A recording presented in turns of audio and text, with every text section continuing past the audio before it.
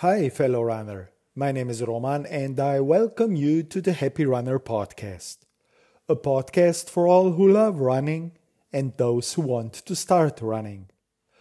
A lot of us tend to stress when a run doesn't go to plan, but we shouldn't.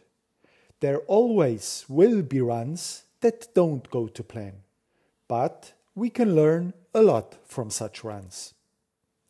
Before I dive more into the topic, make sure to subscribe to the Happy Runner podcast, recommend it to other runners you know, and if you want to support the podcast, share it on your social media and tag me.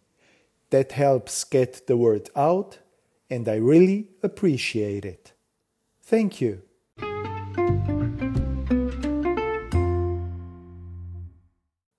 Just last week, we had another heat wave in Central Europe. Not exactly perfect conditions when training for a marathon.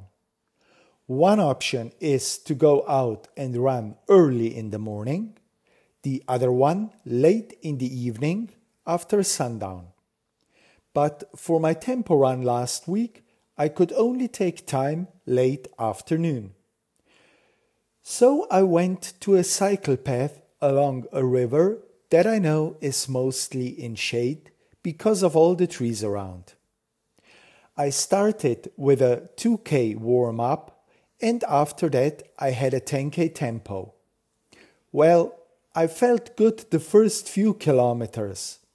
Was running it by feel, trying to adjust to the outside conditions, not pushing too hard, but still. After running 4K at tempo pace, I decided it was enough. The conditions were not in my favor, and I ran back to my car 2K at easy pace.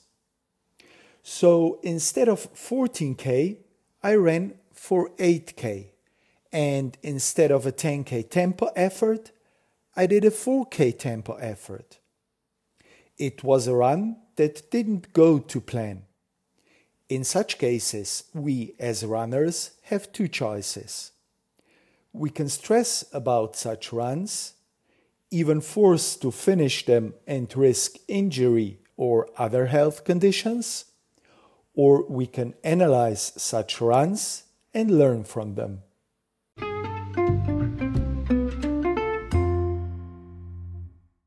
Now, outside conditions are one factor that can influence our runs. But there are also other things that can influence a run. We can be tired, we might have stress at work, maybe family obligations, just to name a few. So when doing a 10 or even 16-week training block for a race, there will be good runs, but also runs that will not go to plan. Just a year ago, while training for a marathon, I had a workout on my schedule that I can still remember. 4x3K at planned race pace. I did this one particular workout 3 times, and only the third time it went to plan.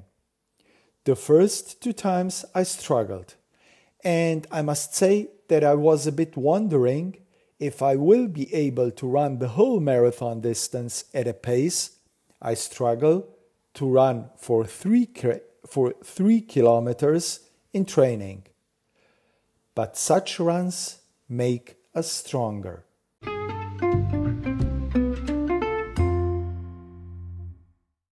In every run that's not going to plan, you have 3 options. First one is to adjust your pace or effort to such a one you know you can handle and run to the end. The second one is to adjust the distance and maybe run a bit shorter than planned. And the third option is to stop running. For what choice you decide is up to you.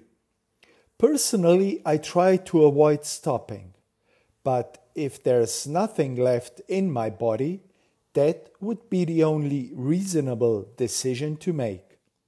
Don't do stupid things that will lead to injury or other serious health conditions. As in my last run last week, it was probably the smartest to cut it short due to outside conditions. But what if that was a race? Well, standing on a start line, we want to perform at our best. We have done the hard work and we want to reach the goals we set for ourselves. But we need to consider outside conditions, even if we feel strong and ready to go. If the temperatures are higher, if the humidity is high, or if there are strong winds, we may not reach what we planned. But that's still okay. So all we need to do is to adjust to the outside conditions and to how we feel and to perform the best we can on that given day.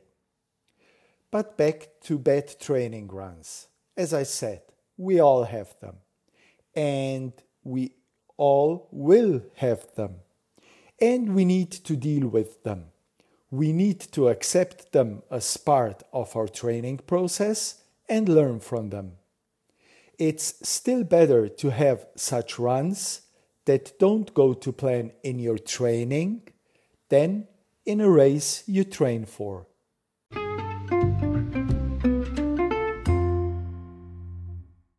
As some of you might know, I coach some other runners. Well, I would rather say that I provide them personal support. Because writing a training plan is one thing. Another thing is being there for them and talk to them on days when training is not going to plan. A big part of running is mental. I talked more about the mental part of running in some previous episodes I recorded. If you want to know more about my thoughts on the subject, look up the episodes and listen to them. The only thing I'm going to mention today is that we need to stay calm when we have a run that was not to plan. And if our training schedule allows it, we can still repeat that run another day. Finishing a tough session even the third time around can be a big mental boost. You know, you can reach out to me if you need help with your running. The easiest way is over the Run and Smile webpage, over email or social media. I'll leave a link to the webpage and my email address in the description of today's episode.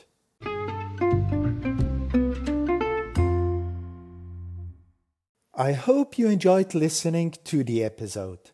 If so, I would appreciate you subscribe to the Happy Runner podcast and share it with your running friends. It also helps a lot if you give this episode or the podcast a good rating. Thank you and happy running!